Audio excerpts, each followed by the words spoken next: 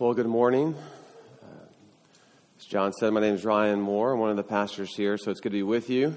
Just got to get this out of the way. If you are feeling seasick at any time of the sermon, we have exits on the sides and back.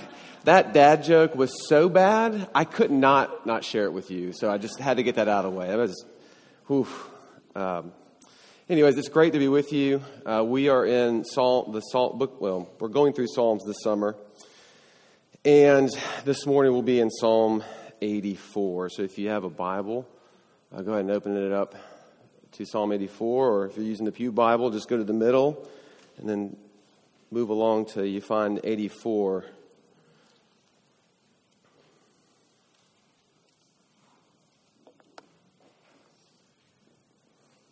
Let's give our attention to the reading of God's Word this morning. To the choir master, according to the Gittith, a psalm of the sons of Korah. How lovely is your dwelling place, O Lord of hosts! My soul longs, yes, faints, for the courts of the Lord. My heart and flesh sing for joy to the living God. Even the sparrow finds a home, and the swallow a nest for herself, where she may lay her young. At your altars, O Lord of hosts, my King and my God. Blessed are those who dwell in your house, ever singing your praise, Salah. Blessed are those whose strength is in you, and whose heart are the highways to Zion. As they go through the valley of Baca, they make it a place of springs. The early rain covers it with pools. They go from strength to strength. Each one appears before God in Zion. O Lord, God of hosts, hear my prayer. Give ear, O God of Jacob, Salah. Behold our shield, O God. Look on the face of your anointed. For a day in your courts is better than 1,000 elsewhere. I would rather be a doorkeeper in the house of my God than dwell in the tents of wickedness. For the Lord God is a sun and shield. The Lord bestows favor and honor. No good thing does he withhold from those who walk uprightly. O Lord of hosts, blessed is the one who trusts in you. Amen. Let me pray and ask God to teach us his word this morning. Gracious Heavenly Father, we give you thanks for what we have just read and heard, and we pray now that you would graciously give us your Spirit, that you would open our eyes and ears, that we may see and hear things otherwise we could not. We pray this for your glory alone. In the name of your Son, Jesus. Amen. Well, as we heard this psalm read, and as maybe you've read this before from the very beginning, we meet someone who clearly has a joy and desire to be near the Lord. Of course, that is the author. Many call this a psalm of longing, and that's what we are going to be looking at this morning. Why does this psalmist have such desire to be in God's presence? That his soul longs, yes, faints for the courts of the Lord, or to be in God's presence. How does he have that? Why is that the way that he is? And how might we begin to enter in and actually have some of that longing too? Is really the question that I'm after. Because as I read this seems a little over the top to me. What have any of us really longed for, yes, even fainted for this week, besides season 3 of Stranger Things? Not much, right? My cynicism tends to flare when I read psalms like this. Not sure if that's you too this morning. So I want to know why. What makes this psalmist long to be in God's presence in this way? And how can we begin to have that same longing today as well? Because for the Christian, pushing back a little bit on my own cynicism, for the Christian, if there is zero longing to be in God's presence, right? If there's zero longing to be with him, then that's not good either. Something is wrong. Something is very wrong. How do we become a people who truly long for God to be in his presence the way that this psalmist longs to be with God and to be in his presence? How would it be? What would it look like to make the words of this psalm our own? And so I want you to see why this author longs to be in God's presence, and then to see how we might begin to do that as well, to long to be with him because of God's invitation to him, as you see there on your bulletin, because of the strength that he finds in God and the life-givingness that God gives him in his grace. Okay, so we'll take those 3 in that order. Let's look at the invitation of God that he receives. This is a psalm, as we read, of the sons of Korah. The Korahites were a branch of the Levites given the job of caring for the temple. Some commentators go on to kind of just call them janitors. But they actually lived and worked in the temple. And it's these workers, it is those who tend to God's house that are not tired of being there. At least this guy. They are literally, quote, exhausted, as the first couple of verses say, exhausted from longing for the very courts that they actually traffic every day. Verse 2, my heart and flesh cry out for the living God. Now, is that what it's like for you when you walk into your workplace tomorrow morning, maybe? Boy, my heart has just fainted and longed to be here. Probably not. That is really what we're getting as we look at who wrote this psalm, and that's I'm curious about that, because it's usually the opposite, right? It's usually those who are far off, those whose hearts long to be in a place that they aren't. But for this person, it is those who actually live and work in this place that are so head over heels for God's presence. Why is that? And while there are many reasons for this, the one that this psalm seems to highlight in the first 4 verses is the invitation that this God extends to those who would come and to be in his presence. Look at verse 3 with me. Even the sparrow finds a home, and the swallow a nest for herself, where she may lay her young. At your altars, O Lord of hosts, my King and my God. In the Bible, the sparrow is often used as a symbol for something that is almost worthless. You might recall Jesus' words in Matthew 10, are not 2 sparrows sold for a penny? And yet what? Even the sparrow finds a home. The author of this psalm sees something about God that is so warm, that is so good, that even the worthless of this world are invited and find a home in his presence. Think about that in a couple of ways with me. First, in the ancient Near East, what did one have to do in order to be in the presence of the gods in the first place? Right? They had to perform. Right? They had to do something to get his attention. They had to be born often in a certain lineage with some gods. And in some religions, being in God's presence or just being noticed by God wasn't even an option. Yet here's a God who says, come to me. Not just the elite and the powerful, but the lowly and the worthless. They are the ones who find a home in my presence. That's the kind of God this writer serves every morning. Moving on, not just the sparrows that we read, but the swallows as well. What's a swallow? It is said to be a bird that is always in the air, right? That is always flying around, always moving from point to point, doing something, working, building. But it's a bird that never seems to find rest. The swallow then is a symbol of restlessness, and for the psalmist, it is the restless who are invited and who find a home in God's presence in this psalm as well. We understand needing rest from physical exhaustion. But for many of us, most of our unrest is not necessarily physical unrest. It is emotional unrest. It is psychological unrest or relational unrest. It's what many call the unrest from being in places where you are not safe, right? Where you are not known. But God's presence here, his house, is a place where people feel known and safe and where they belong. It is a place where both of these needs are met for the author. Where one is safe, where one is known as well, as I said. And if you've ever experienced that with someone or someplace, and you begin to see and enter in why the psalmist longs to be in God's presence. There's an episode of Comedians in Cars Getting Coffee by Jerry Seinfeld. If you've ever seen it, he interviews a comedian in each episode. And in this episode, he was interviewing one of my favorites, Martin Short. And if you don't know, Martin Short has been going on tour with Steve Martin. And for the past couple of years, they've been doing their comedy show. And in this interview in Comedians in Cars Getting Coffee with Jerry Seinfeld, Martin Short is talking about that tour with Steve Martin. He's talking about why he thinks Steve does it. And one of the little things that Martin Short says is, I think Steve does it because he gets so excited about every show because he always comes up with one new joke for that audience. And it's just so funny to watch him because he'll be in the back room and he'll just be getting so excited talking about this joke, talking about, the delivery of it and just anticipating the crowd's response. So Martin Short goes on to say, so the best nights though, are when we get out there and Steve Martin delivers the joke and it gets nothing. Right? The whole place is just silent. And then Martin Short says, and then I'll look at him and just grin. And he says, we'll just lose it on the stage.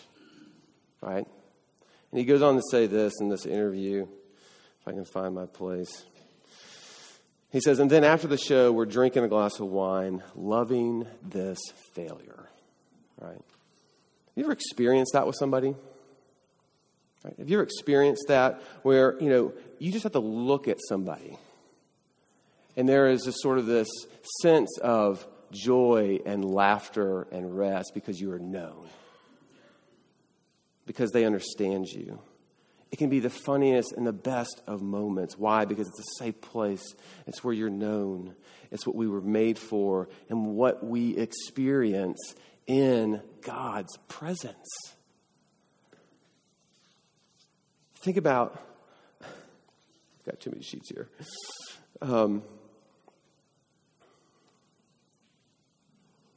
The psalmist is saying God's presence is the place that he finds rest because it's the place that he experiences and feels valued the most and where he is known the most. Thus, our first beatitude of the psalm there in verse 4, blessed or happy are those who dwell in your house, ever singing your praise. Before we leave this point, I dare to say that the places that we have longed to be this week, or maybe perhaps have found ourselves, were places that made us feel valued and welcomed and known. Those places that have made us feel worthy and not worthless. And some of those places and some of those people that we run to, they are good places. But such is the lure as well of our greatest vices, isn't it? What do things like pornography and excessive alcohol and gossip and our greed, what do they all have in common? Just to name a few. They all make us feel wanted. They all make us feel valuable.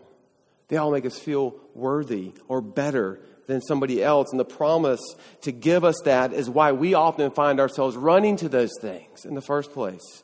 And the psalmist knows this by experience, as we'll see, but he has found a different place to run for those things. And that is where true value and worth are found, with God being in his house, where even the sparrow builds his nest. Jesus goes on to say in Matthew 10, after saying, are not two sparrows sold for a penny, and not one of them will fall to the ground apart from your Father? Fear not, therefore, you are of more value than many sparrows. What an invitation. What an invitation. And it is this invitation of God for the psalmist to be in his house, to be in his place, to reside there, that we can then begin to enter into the joy and the longing that he has to be in his presence. But let's keep going. This is the invitation of God, that any and all, even the worthless, can find rest and belonging in his house. Second, the strength found in God there, verses 5 to 9. What's important to note about this second section is the change in person. The author goes from speaking in the first person in that first section, in those first 4 verses, to speaking in the second person. In other words, he is not speaking of himself anymore as we move into verses 5 to 9, but is thinking of someone else. Right? Perhaps thinking of somebody who is making the journey to Zion, or somebody who can't make it to Zion, where God's presence was met and experienced in a very special way, but who longs to. No one of us, no one for sure, as we look at verses 5 to 7, knows where the valley of Baca is, but it literally means weeping. And so as we look at this and read this, the author is thinking of the faithful sojourner who is making his or her way to Jerusalem and how they will turn a place of mourning into blessing. The way the rains are a blessing to dry places, but why? Why will they do that? How will they do that? Because they will find their strength, as the text says, in the Lord. And in verse 7, what reads strength to strength in the ESV is literally from stronghold to stronghold. So the picture is for this person that he is thinking of, that as they journey closer to God, as they go closer to the mountain where the temple is, they get stronger and stronger as they go. Why is this the case? Why does he or she move from strength to strength the closer they get to Zion? Well, another way to translate stronghold is also rampart. You all know what a rampart is? A rampart is a defensive structure. It is a protective barrier. And the picture the psalmist now has for us as the journey is made to Zion, and as you would pass rampart after rampart, getting closer and closer to the city, you are what? Being reminded of the faithfulness of God to protect his people, to protect his city, to make good on his promises to Israel. Golden Gay writes this concerning the ramparts or strongholds that one would pass by as they move closer and closer to the city, that such a walk reminds the walkers of the great deeds of Yahweh in looking after the city and its people. What an image. What an image. This is how the pilgrim moves from strength to strength, being reminded not of their great strength or their great deeds, but of the great strength and deeds of God to fight for his people. We will study the book of Joshua this fall, and one of the major themes that we will look at in the book of Joshua is this refrain of how God will fight for Israel, how God will fight for his people. This is where they are to draw their strength, not in themselves, but in the mighty deeds of God. And what this means for Israel, what it means for you this morning, is having a longing for God's presence begins with looking to him for your strength, for your worth, and for your power, not in yourself. There's an article done, an interview, there's an article of the interview done with J.I. Packer, who is back in 2016, who, if you don't know, J.I. Packer is an author, theologian, and he was 89 at the time. And the reason they wanted to interview him is because he was reaching the end of his career because he was having some severe problems with his eyesight, which was actually causing him to go blind. And it had gotten so bad up to the point of this interview that he literally had to stop his writing and his preaching and his teaching because of his eyesight. And so then one of the questions the interview asks is how have you responded to this? How have you responded to your sight going? Which J.I. Packer, only J.I. Packer could say, God knows what he's doing. God knows what he's up to. And I've had enough experience of his goodness in all sorts of ways not to have any doubt about the present circumstances. Some good, something for his glory is going to come out of it. It's in the face of losing his sight, right? And of course, if this was going to happen to me, I hope that I would have at least half of the response that J.I. Packer would have about this. But he demonstrates for us what it looks like to know where your strength comes from. And you could look at his circumstances in two ways. You could say he is losing the very thing that gave him his worth in his life, his career, his status, his ability to write and to speak. Right? He's losing his livelihood, which would be the words of one relying what on themselves, looking to themselves for their strength and power. Or as Packer looks at it, one could say he's only losing one of God's good gifts. But he still has the good gift giver himself. That is where his victory is found. And it's here that both of these first 2 points then begin to come together as far as longing to be in God's presence, friends. And that is this: you will never long to dwell in the house of the Lord, in his presence, if you are still relying on your own strength. your own power to fix your life, to protect maybe what is most dear to you, to hope in strategies and in politics and in our money and in our resources. You will never long to dwell in the house of the Lord in His presence if you are still relying on yourself. As long as J.I. Packer is relying on himself for strength, he will never desire to be in God's presence. In fact, losing something as precious as one's eyesight, no matter what the age, would only serve to embitter one towards God for what He is doing to them. The same is true for us. We go from strength to strength in the Christian life by relying and remembering the great deeds of God on our behalf, not on ourselves. And this is why we come to the table every week. To be reminded of the great deeds of God on our behalf, but also what? To repent of the ways that we have looked to ourselves for what only God can do for us. The psalmist has surrendered, trying to do it all and understand it all and fix it all by himself. There is no wellspring of strength here except in the Lord. So for the psalmist and for us, the more we trust in the Lord to fight for us, which finds its ultimate expression, y'all, in the cross of Jesus Christ, the more we begin to long to dwell, at His feet, to be in His presence. This is finding strength in God, not in ourselves. And this gets then to our last point, the life-givingness of God. I'm aware that that's a made-up word.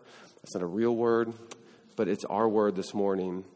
So we've seen the invitation of God this morning, the invitation for those to dwell with Him, to find rest in Him where the worthless can belong. We've seen what it looks like to find your strength in God by recalling the great deeds of God to fight for His people. Now, the psalmist comes back, if you notice, to speaking in the first person in the last few verses of this psalm, reflecting even on his own life's experiences and how God has treated him personally. This is a conclusion for him. This is a final analysis for him. As he reflects on God's ways towards him, he sees that all is grace to him, which is how he begins to long to be in God's presence. And this is what I'm calling the life-givingness of God, God's grace to us to give us Himself. For what is more gracious than God's invitation to be in His presence when we don't deserve it? When none of us deserve it. None of us did anything this week to deserve it, but for the blood of Jesus. To dwell with Him, to know Him, and to be known. What is more gracious than an invitation? What is more gracious than a God who fights for us when what? We run the other way. When we ignore His kindness to us, grace is always life-giving because it is undeserved. And it is the seed of any and all longing to be with God in the first place. Grace is the only thing that will move your heart to saying, I would say, move your heart from bitterness to saying better is one day in your courts than 1,000 elsewhere. As we think about that, as we think about what it means for God's grace to shine upon us in His invitation and in His strength for us, we begin to see that grace is where longing starts for all of us. And the chances are that if you've grown up in the church like myself, the chances are that as you think about what it means for you to long for God, you typically or probably have wrestled with one of two things. You either long for God because you think this is what Christians should do. You think this is what is expected of you. So you put on that mask. Or you long for God because you think this is what others want from you. Right? So we come to church and we do the church things and we do this stuff that sort of mimics Christianity. That's what we think we're supposed to do. That's what we think others want for us. But the only way that we actually truly begin to long for God, is seeing the beauty of God in Jesus Christ. Which then that propels us to want to be in His presence. If we are starting from the beginning point of just sort of mimicking or doing something because we think this is what we're supposed to do, we will grow tired. we will be confused what this Christianity thing is always about. But for the psalmist and for us, our starting place has got to be with God's grace. Where and when have you experienced that in your life? Right? Because what this psalm should be doing for us as we read it then is it should be causing us to recount the areas or the seasons in our life where grace tasted the sweetest. And you could take that as a first application point from this psalm. Where and when did you first experience this? When was the last time you've tasted grace in your life this morning? Where in your life has God met you, invited you to be with him when you knew you didn't deserve it? Oftentimes we have to go back to the places where we found ourselves receiving Christ in the first place in our life. Right? Where that grace was so sweet and so tangible, because it is there that we begin to understand and want to long to be with God in the first place. This is the grace of God that is life-giving and protecting to us at the same time. You notice there in verse 11, he says, "For the Lord God is a sun and a shield." Right? The Lord bestows favor and honor. No good thing does he withhold for those who walk uprightly. That word translated favor there is the word for grace in the Hebrew. What gives life to the psalmist is the grace of God to him. And the same is true for us. This is his conclusion. He is one who doesn't deserve his invitation, but he gets it. He is one who benefits from God's mighty deeds when he runs the other way. And experience this grace is the only thing that will awaken your heart to desire to be in his presence. Dare I say, long, yes, even faint for him. As much as it's hard sometimes for my own cynicism to get that out of my mouth. What we are not prepared for, though, as we lead this song and we move further into the New Testament, is the extent at which God will show us his grace and favor in Jesus Christ. It's what the psalmist couldn't predict, and it's what we are not prepared for as we read Jesus is coming in the New Testament. Jesus is the fullness of God's invitation to himself this morning, friends. In his words, "Come to me, all who labor and are heavy laden, and I will" what? "Give you rest." Jesus is the fullness of God's strength and power for us, which is made perfect in our weakness as he fights on our behalf by living and dying for us.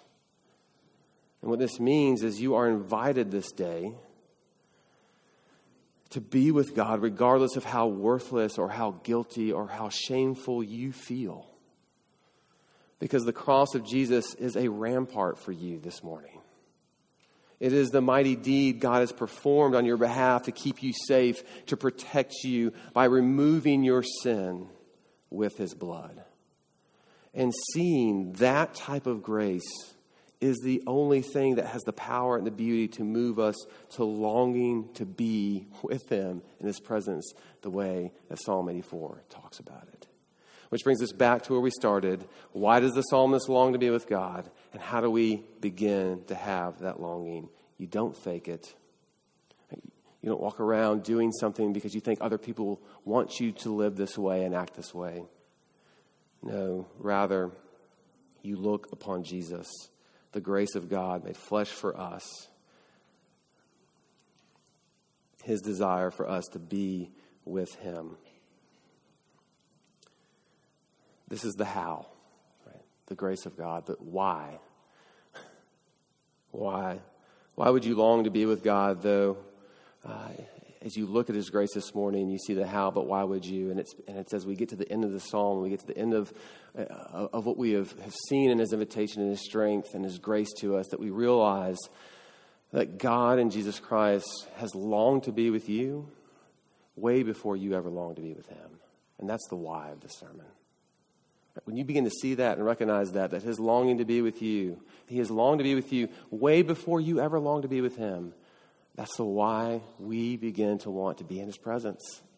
Right? That he has longed to be with you way before you ever knew who he was, right? Way before you ever got right with God, way before you ever made any profession of faith, way before you even gave a nod to him and cared about him. He longed for you. And that should stir something within us. Look, have you ever wondered why we get, and for some of us in this room, why we got so excited over the first crush in our lives? Like, there's a reason people remember that. Or even how we can't stay away from the gossip of relationships and who's dating who. We light up inside when someone takes interest in us. When someone looks at you and says, you're worth it.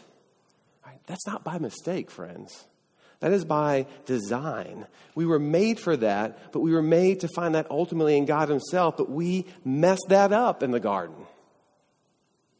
But it never what? Stopped God from pursuing and going after and longing after you. It's the story of Scripture.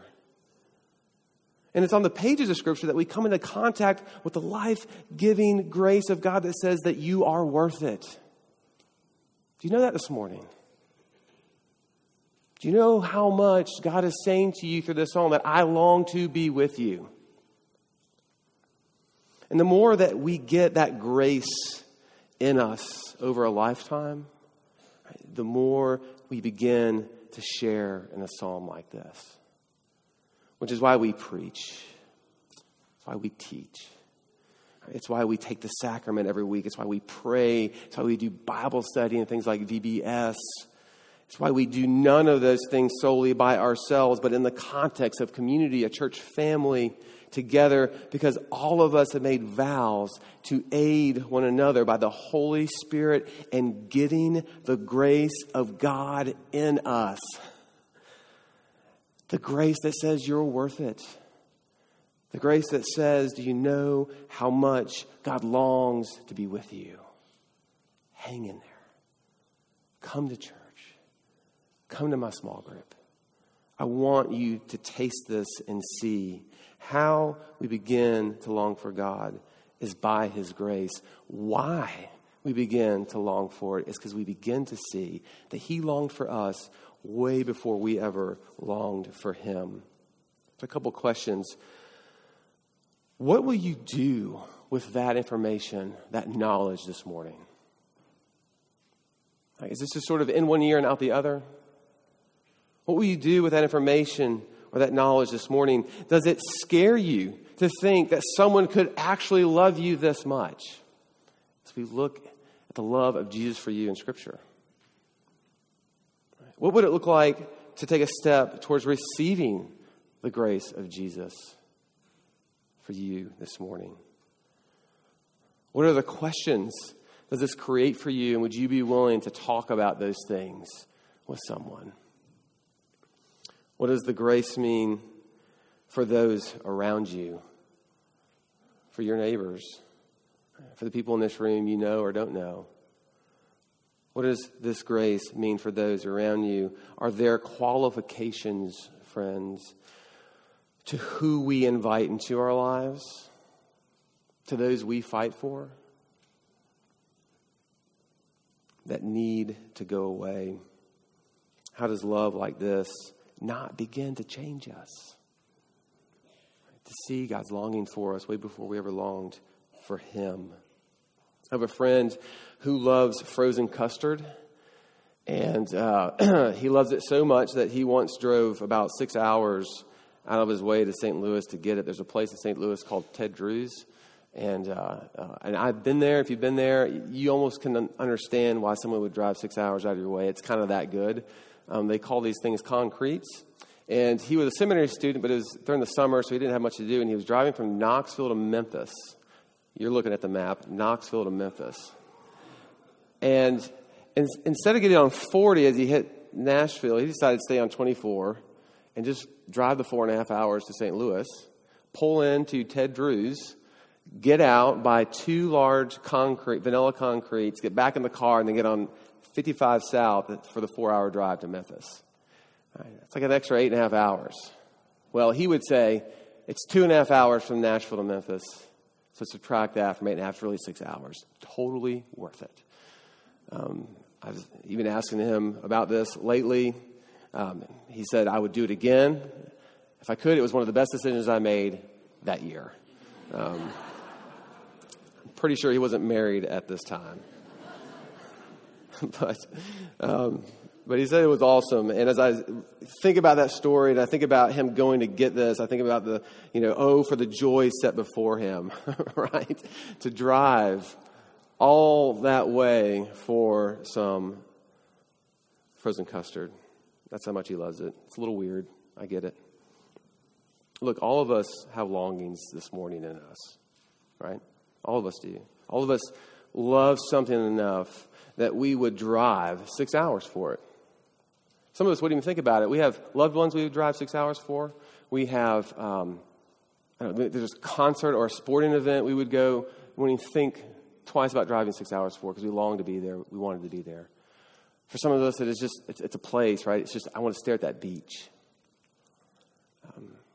For some of us, it's just the desire to get out and experience something new.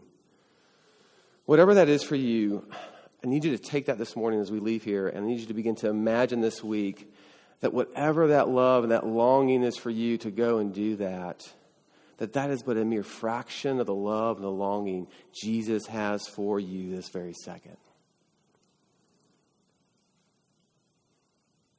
Who didn't just drive 6 hours, right, out of his way to be with you, but came to earth, taking on flesh to suffer for you,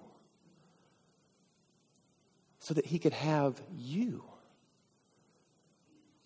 who endured the cross because of the joy set before him, which was you. Only when we understand and see how much God longs to be with us in Jesus Christ will we ever begin to long to be with him. Let me pray for us. Heavenly Father, we give you thanks for the words that we have looked at in your psalm, and we want to be a people who share this same sentiment, who can't think of anything better but being in your presence. But if we're honest, that isn't the way that we feel all the time, and it isn't what we want all the time. There are so many other good things and places in this world that get our attention. But we know where that ends, and we know where lasting and longing, permanent love and rest is found. And that is only found at your feet in your presence. Would you break us of the ways that we are looking for these things in all the wrong places? And would you do that by replacing that with your beauty, with your grace to us this morning? And would you give us the ability to begin contemplating the reality that you long to be with us, period, but that you long to be with us way before we ever knew who you were. We give you thanks for that. Go with us now as we meet together to eat at your table. We pray this in your Son's name. Amen.